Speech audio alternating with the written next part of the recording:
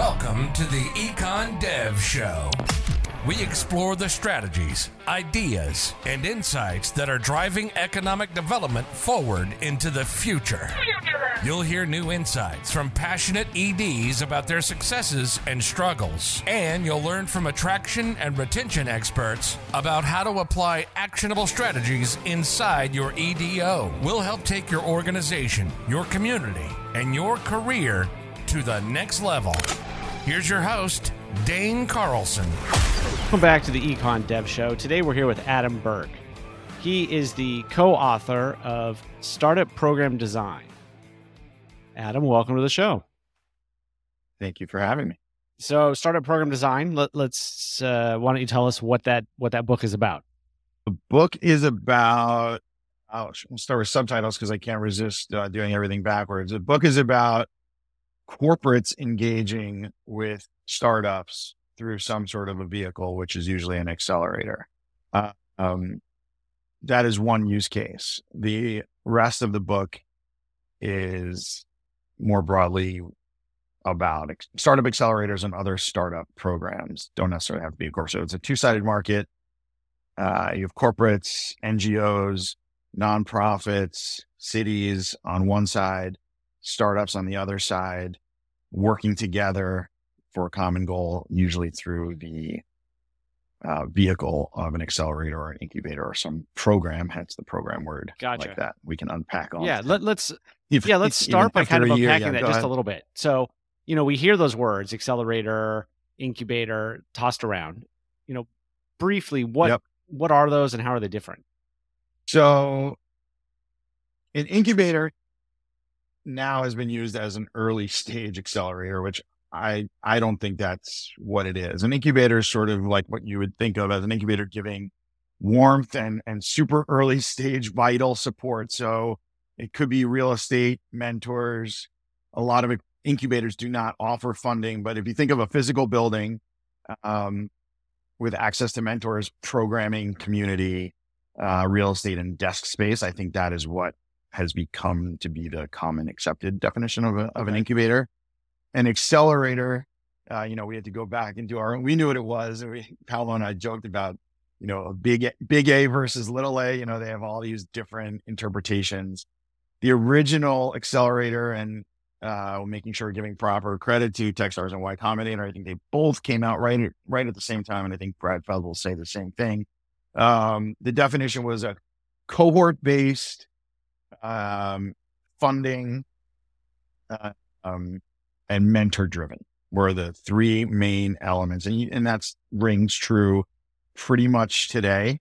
But what's interesting that we found in the book and what's real, it's being used for a lot of different things. So then the job to be done becomes a little bit different. It's not just for finding unicorns to invest in. So whereas originally started as a group of angel investors for the purpose of sort of accelerating their growth through mentorship and cohort-driven kind of activities. The sort of cohort stuff is stuck, the mentoring is stuck, but I think who's sponsoring accelerators? Now you have a lot of corporates, you have NGOs, as I said, you have cities. So we call that sort of circle one in the book. The objectives have changed a little bit too. So now some of it's just understanding, market research on the corporate side. It's new technology, it's jobs, it's economic development, it's equity, it is climate. And then of course, the other piece of that, the startups have remained the same, but even that you can unpack and there's all different types, teams. You can have individual founders, no team at all, different stages, different maturity levels. So you're sort of throwing those three main ingredients in and coming up with a program, which then needs to be designed. So before we dive into the economic development sort of aspect of this, what you mentioned that corporations now fund or run accelerators. What's in it for them? I mean, is it a profit seeking venture or what is it?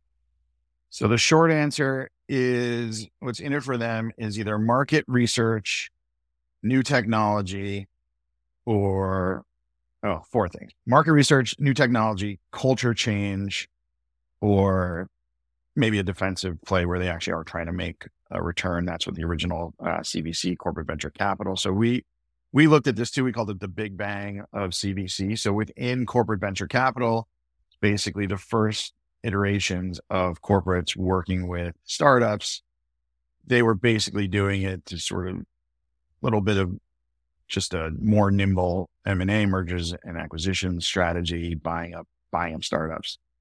I'll give a little credit to, I think Gregor Jimmy is his name. He I think invented the venture client model from within this corporate venture capital, where it did look like venture capital, where it was like the corporates were getting technology or talent, and they were giving up money in exchange for equity. Classic exchange there.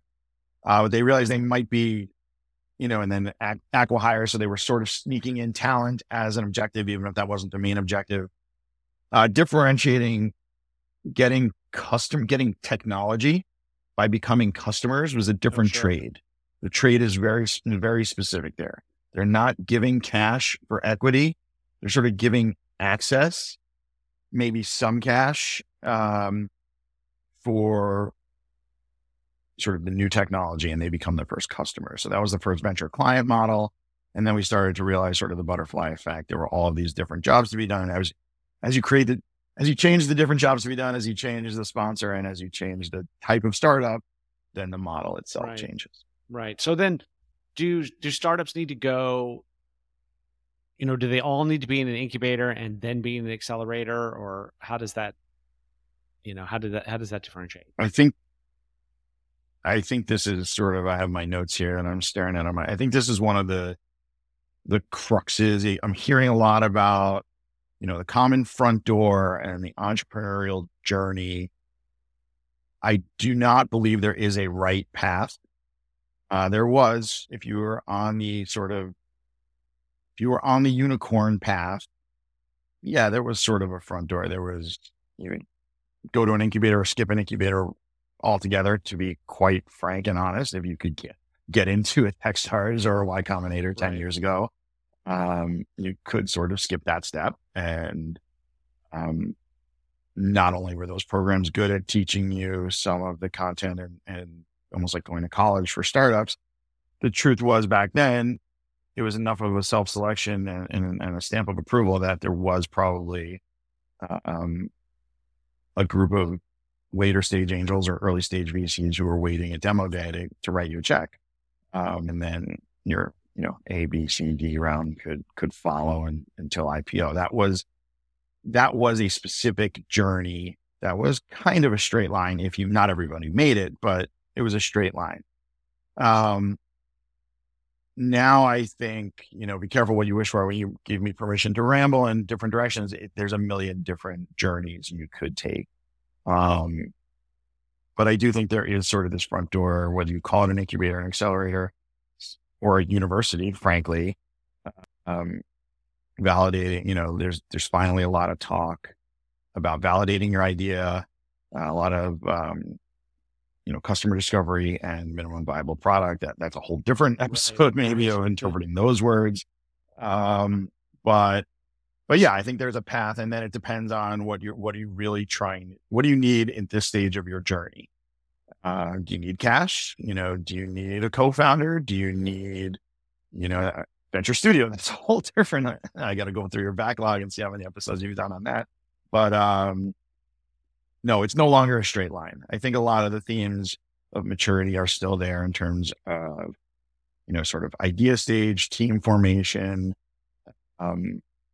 problem, customer fit or validation, product market fit, some idea of scale.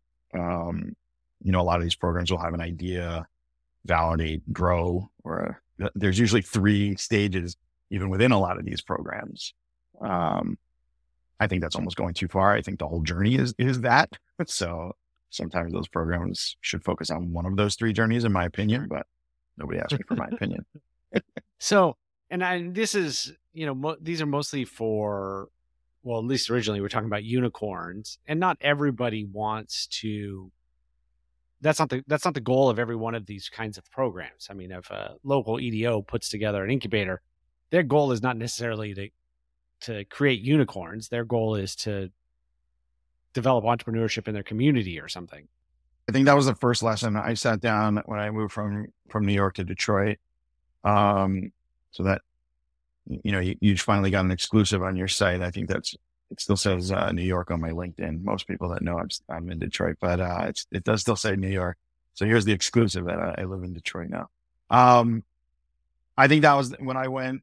I remember sitting down with folks from the Build Institute, and that was this huge distinction. Like, are they small businesses versus entrepreneurs versus founders? I think the Techstars team goes out of their way. I think, like Brad Feld will go out of his way to call them founders and entrepreneurs. Like, it's kind of a stuffy word. So yeah, I think. All right. What's the question? Yes, they're different. Yes. Yeah. No. They're different. And so do they need different things? Do they need different services? Is it going to, yeah. So I think it's a great question. I think it's an important question. I think the short answer is that they're different in scale is really my simple answer. I don't think they're that much different in the beginning in terms of understanding what problem you're solving, who's your primary customer. All three of them have feasibility, viability, and desirability if you use the design thinking framework. So I think a lot of this stuff in the early stages does overlap. I think a lot of programs they almost take it, the pendulum swings back the other way where they're recognizing that they're different, but then small business incubators get a lot of accounting work and legal, and I still think that in the early stages of an idea, whether the founder's intention is to be a unicorn or a small business, I do think they're the same. I think you need to understand who's your customer, what problem are you solving is, my favorite term, shout out to Ty and John. But yeah, and then some sort of a business, a validated business model, and what's your solution, what's your product, and then what's your scaling plan if you want one, then becomes sort of the second step. And you don't always have to have that in mind up front. You can be a small business that then, I was talking to another friend who had the classic, and this is not good or bad, it just is the classic small business, cupcake shop. Right. Sometimes what is seen but he was telling me a story about how, once they were kind of, they accomplished their goals. It's not just scaling in terms of more stores. I'll add him to the guest list and he can tell the story rather than me trying to take away the credit. But it's not just about scale the old school way of like adding 10 more stores. The way that they were using technology and fundraising and, just different types of business models to become, I'm not saying entirely different company, but they're different. But I do think the beginning stages are more similar than people, not that they realize, but that they design for. Sure. But you also can't lump them into the same exact. If someone, the old school Techstars or Y Combinator model doesn't work for everyone either. Right. Yeah. So I guess that brings up what other sorts of issues, do, let's say, EDOs that are funding an incubator or even an accelerator, like what kinds of things are they doing that they shouldn't be doing, that they're wasting their time? What's a waste and what's important? So I think, I acknowledge that I'm a generalist here and I don't have my light. So this is a good time to tell the audience, that I'm not, what is it, certified? What's the role? What's the actual position? I forget what it is. Certified something, but yeah. So I'd almost, if we have time, I'd almost like to go through rather than go through the list. Like I have the list at the top of my mind of like, what are the jobs to be done of the corporate accelerators, marketing, it's talent. It's, what are the startups looking for? They're looking for funding. They're looking for co-founder. I think that this lens is interesting. Everyone talks about job creation and I do think I can answer in that sense. It's like, if you're just trying to clone Silicon Valley and, do a demo day and just blame the fact that there's not, an Andreessen Horowitz in right. every And that's, city, and in every honestly, city, that's like that's a broken. challenge, Like, right? I mean, that's what you hear that all the time. We did this demo day and nothing happened because the capital's not here. Right. I think that, so there's one out of the rest of them. I'd rather go through a list of things that, what are people actually doing? What Sure. are they expecting? Yeah, let's do that. What's broken? And what are the features? But yeah, I think that's a classic one. I think it's a good place to start. And this is sort of not what the program, but I also think there's a lot of vanity metrics, and, I definitely, pay a lot of homage to lean startup and sort of what are you measuring? There's a lot of people in the startup and innovation world that are focused on, metrics and vanity metrics. This idea of the ESOs or EDOs, like, would you say that there's a bunch of ESOs that are reporting to an EDO? Yeah, that's exactly how I'd say it works. So I would say that there's still not enough cooperation between and among the ESOs that are also looking at vanity metrics in terms of like how many people showed up or how many people took the class, or, some survey that asks like, are you more familiar with entrepreneurship or small business ownership? Like, I think that is one thing. Admittedly, again, no one asked for my opinion, but I think there's not enough specialization within an ecosystem where it's like, okay, we're just going to handle customers. I already mentioned earlier that like all these programs sort of have their main USP, so to speak, their own selling proposition or their own focus. But then they're also trying to get teams a little earlier and a little later, and also do a demo day and also match them up with investors because they don't trust the ecosystem is going to get their teams funded, and obviously looks good for that program, if they get funded from their program. But if that's not their job, if their job was teaching customer discovery or getting an MVP out the door, an actual MVP where you're testing, a specific, learning objective with, a unique early step, set of early adopters. A demo day is not the right format. Oh, okay. The funding next is not. I think there needs to be more cooperation. And they're all getting their money from the same. So what you're saying usually is they anyway, should all not be doing everything. They need to all specialize in what it is that they can do best at their stage. And then they should cooperate so that they're just not trying to grab everything.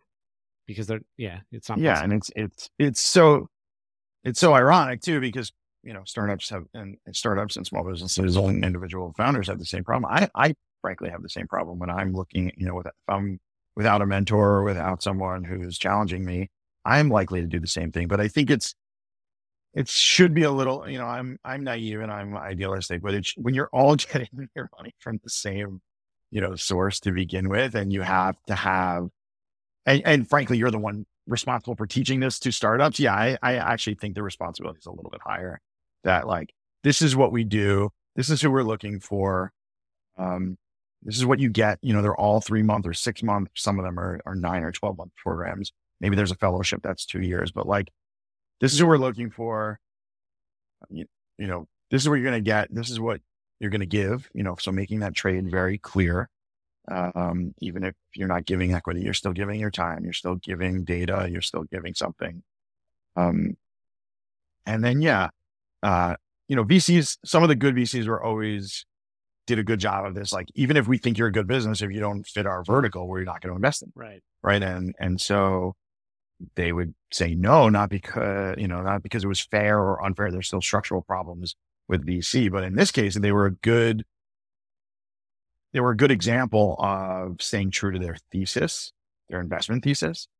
And I think ESOs need to do the same thing. And I also think, whereas a VC might not send a team to their rival competition, I think ESOs, if you're all in the same community, or ecosystem anyway. It needs to be much more transparent. I remember also Detroit, one of the first things from the same organization, frankly, I think it was Build.org.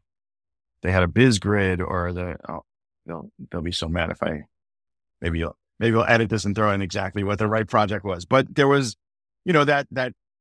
that map of all the service providers. And it was like, it was static. It was good. They were the first ones to do it. And you see a lot of this now where these are all the service providers, but the entrepreneur doesn't really see that in real time. Like they just kind of see in the beginning, they either want money or they want funding or they want a grant or they want a course or someone's telling them they need to learn AI or learn how to code. There's not this cohesive journey. And again, I don't think it's predestined but I do think the next step, like 2 programs probably know 80%, like where they come from. There's a guy, Craig Elias, who's doing a great job of this in Calgary. Like, where are you coming from and where are you going to next? You don't have to map out the entire journey, but I do think sort of that think global, act local idea of like each program should know 50 to 80% of where they're getting their folks from and what the most likely next step. It's not always going to be VC. It's probably, in these cases, 99% of the time, it's not going to be VC. So where are you sending your people to next? Where is that a success? Like, I think that journey is mappable, is knowable, especially at the ESO level. And then at the EDO level, they should be paying attention, not just to statistics, but to that journey. Right. Okay. That makes sense. I mean, it's not just enough to say that we're going to train up entrepreneurs and they're going to, go off and do great things. We need to know what the next steps are, where they've been, and all of that, and then have that figured out. Yeah, that makes sense. And a lot of them are, some of those, they're going to get funding, and some will say like, oh, the funding failed because the startup didn't make it, but now you have you have 10 new product managers, that understand how to manage a product at the start. They stay in the ecosystem. You have mentors. People talk about these cities. Getting back to the Andreessen comment, like, all we need is 10 exits, so that founder then puts all their money. And I know it's not that simple. Sometimes people do think it's that simple, but it's more than just the capital being reinvested. It's modern product management practices. You have more mentors that are helpful and asking the right questions and not just the know-it-all. I had an exit, do this. And understanding founders' journeys and small business owners' journeys. So, you know what? That's really interesting. That is a really good way of looking at this, because it's not just about the exit and the money. It's about building up the ecosystem, developing all the different pieces and parts of it, regardless of what happens with the actual companies. Yeah, I think that's another thing. Like, it's sort of like, instead of like waste and byproduct, I think there's the opposite. Or it's like what's the opposite of externalities and byproducts? It's like there's this extra value, where that cliche of like the sum is greater than, or the pieces are greater than this total. Right. Well, it's sort of like, if you think of it like maybe an agricultural metaphor, maybe you grow you grow your garden or whatever, and it's not the greatest fruit and it's not perfect, but you till it all back in and it feeds the soil, and then the next go round it's going to be even better. And so I love a good soil metaphor. Yeah. So like the startup failed, but then they went back to a local startup as a product manager, or even as a consultant or a teacher. Yeah, 100%. And this happens. And this is what was interesting. It's like, this goes back to that big bang of CVC, is that you saw like corporates weren't just looking for founder, within the purchase of the company. Yeah, they were not just getting revenue, but they're buying founders, they're buying revenue, they're buying market research. So the same thing is true at an EDO level. Like, you're buying jobs, you're buying stories. Like, let's be honest about, I'm having this conversation more and more. like demo days are stories, they're content. Like that's fine, but the stories should be, it should be known that those stories are sort of the byproduct or making Right. the Yeah. are the They're the compost, actual so to output of speak. the And whole they're, program. but they're not the beautiful apple or corn or Right. Or edamame. what have you. But they are an actual output Right. that is valuable Yes. in the scheme. Yeah. Interesting. So someone needs to be looking at the net value. So it's like, I've been trying to figure out a way to sort of assign value, the future value of a founder. But it's like, if you know that in a job board, like at some point, someone's going to pay $50,000, to recruit that person, and they're also worth it from the, as a job, in economic development, like their story is valuable in terms of like, someone reading it or you're on your podcast listening, like there's value beyond the exit. I think Grand Circus is or was doing a good job of this in Detroit. I don't know who else is really looking at sort of the other intrinsic value of these programs. I guess people are. Yeah, I'm sure people are, but I think that's, Yeah. So how did you get into this? How did you, you wrote Startup Program Design, so plainly you looked into this and you have this real interest. So how did this all come about?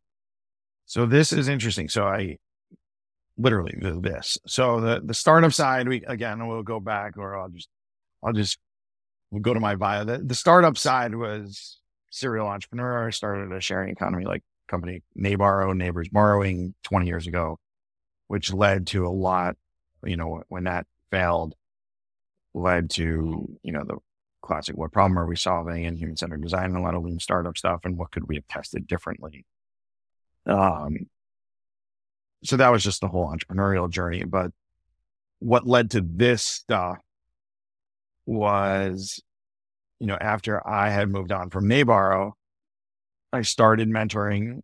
I found joy in teaching some of the stuff to other entrepreneurs. And so doing workshops and early stage validation kind of stuff, going out, literally getting out of the building, talking to customers, understanding their pain points, understanding empathy, ethnocentric design. And then, fast forward. Yeah. So I started mentoring in a lot of these programs. Paolo invited me to Italy to mentor his program, I guess is how I got into it. But yes, it was more and more. I did a lot of work with the Google for Startups Accelerator, the World Food Program. A lot of these case studies that were in the book are either ecosystems or specific accelerators that I was either just mentoring at or helping them design with the best interest of the accelerator's objectives, but also what were the startups really doing there? Were the startups just kind of getting free food and a check and travel? Or were they doing the kinds of things that the program was hoping that they would get out of it? Sure. And you mentioned Paolo in Italy. What was it like in Italy? What was the ecosystem like there? Nothing. I thought you were going to ask me the easy question. I was going to say nothing's ever as good as it sounds on paper, but mentoring startups in the northern Alps of Italy was actually. So yeah, I'll sort of let him speak for. There's some stuff that made it through to the book. I think there's the classic like, the program was designed to create, and I'm even going to botch the story, but the pieces are interchangeable. Like, we were there to create unicorns and jobs, but really we created this. So they took a lot of their influence from Startup Chile, which was basically like, here's a check, here's $50,000 moves to Chile, and economic development will ensue. And even they were the leaders and they invented this model in this space. There's people, I think I see it all over the country. Like, it might even be up on your updates every week, like a new domestic city in the US that's kind of offering something similar. TechPeaks was definitely built on that model. But even they've gone through iterations of what are they trying to create jobs? Are they trying to create unicorns? Are they trying to bring VC in? You see a lot of cities doing hybrids of that model. So maybe that's the big bang. There was the big bang of CVC. Maybe there's the big bang of sort of economic development, non-dilutive funding. So I think Startup Chili definitely gets credit for being the creator of that space. What was the question? What was going on? Yeah. I mean, for me, I had the beauty of at that point, at that point in my career, I was looking at this from the founder point of view, meaning like who were they, what were they creating? At that time, I knew the lean startup and the early stage human-centered design kind of stuff. I knew enough to get involved at the program level. So how are they matching mentors? What content were they creating? Who was there, to build a team? Who was there to learn? Who was there how did the universities get them? But I wasn't quite at the level of understanding if TechPeaks was the ESO, I didn't quite understand at that point what the EDO, what their real goals were.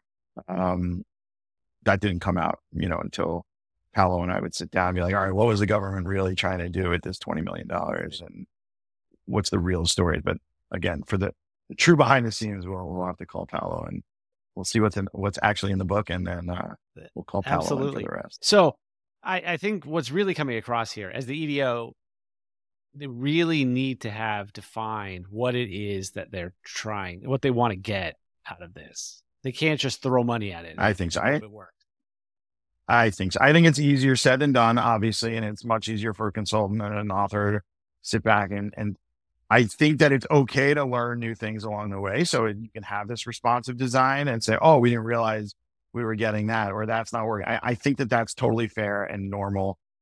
But yes, at least try, or at least be honest with yourself. Like, all right, these are the top three, and is there a correlation or a causation between what we're putting in and what we're getting out? But yeah, I think I was very proud. Like the original thesis in the book was just going to be how to design it. So how do you take the fact that there's an accelerator and there's mentors, there's curriculum, there's time period, there's all these variables, ingredients, features, basically, that you can remix to create an accelerator. You can call it whatever you want, a hackathon, a challenge. I think where I was proud that we pushed through is taking a step back and being like, yeah, there's a remix at the higher level too of what problem are you trying to say? At first I felt guilty about trying to push that narrative. It's like, okay, who is running this program? What problem are they trying to solve? And it's not just startups. Are you trying to work with early stage small businesses locally? Are you working with university research students and trying to do more of tech transfer? Are you who you're working with, what you're trying to accomplish, what they're trying to accomplish? And then, yeah, of course, is it okay to throw a couple $100,000? I don't want to start just spending people's budgets for them, but yeah, if you're committing to a 10-year plan and multi-millions, tens, even hundreds of millions of dollars, yeah, then I think you need to get serious about are you buying jobs? Are you buying unicorns? Are you really trying to move VC into your neighborhood? Yeah, you see a lot of these lists coming up, like most, developing ecosystem. And a lot of those are either framed by most active number of startups or active VC deals, but even that kind of vanity metrics. But if you really are saying we're going to be one of the new top 10 cities in VC, fine, that's fine, right. No problem. Right, but you have to actually define that and say that, because otherwise it's, yeah. I think so. I mean, yes, I think so. At least to yourselves, to some of your internal board, if the means justify the ends in some case, don't scam your whole entire ecosystem. But if you're getting excitement and enthusiasm by being on some of these lists, and that you're bringing some, yes, long term though, at least internally and probably externally too, but definitely internally. What are we trying to do here? So, are there any non-vanity metrics? Yeah, I think so. I think you determine what it's more of the match to what you said you were trying to do than it is the metric itself, right? So if you say you're going for, jobs and you're getting stories, that's a vanity metric if you're just lying to yourself. If you really are going for a number of mentions on LinkedIn about, like, is that story about impact then a proxy for some other metric? Maybe, I don't know. But, if people are then moving to your town because of all the buzz, then it's no longer a vanity metric. It's just misaligned. But someone has to recognize the difference between misaligned metrics, vanity metrics, and just straight up bullshit. Gotcha. Well, Adam, this has been good. I've learned a lot. I hope that I've piqued some of our reader or listeners' interest in this idea or sort of exploring what it is that they're doing. Can they reach out to you if they have some questions about this kind of stuff? Please do. What's the best way for them to contact you? The strangest thing is now, I think LinkedIn, I don't know if some people hate it, some people love it. If we'll put an email address, Adam at Startup Program Design. You can drop that into show notes. Yeah. Into the blog. But yeah, I mean, LinkedIn, I have found, I obviously have a lot of different, from my work with startups to some of the corporate stuff. I have a lot of different things going on. LinkedIn does provide that common front door to use an ecosystem. Yeah, built a decade ago, who would have thought that LinkedIn would be what it is today? Yeah. But for the book, for some of the specific, like if you're an EDO and you are looking at your big strategy, use that email, the book email. Perfect. Well, Adam, I'm so glad that we were able to finally get together and have this conversation. I think it's been really informative, and I really appreciate it. You've been listening to the Econ Dev Show with Dane Carlson. If you're an economic developer who never stops learning, for more expert strategies, fresh insights, and new ideas to take your career, organization, and your community to the next level, visit us on the web at econdevshow.com.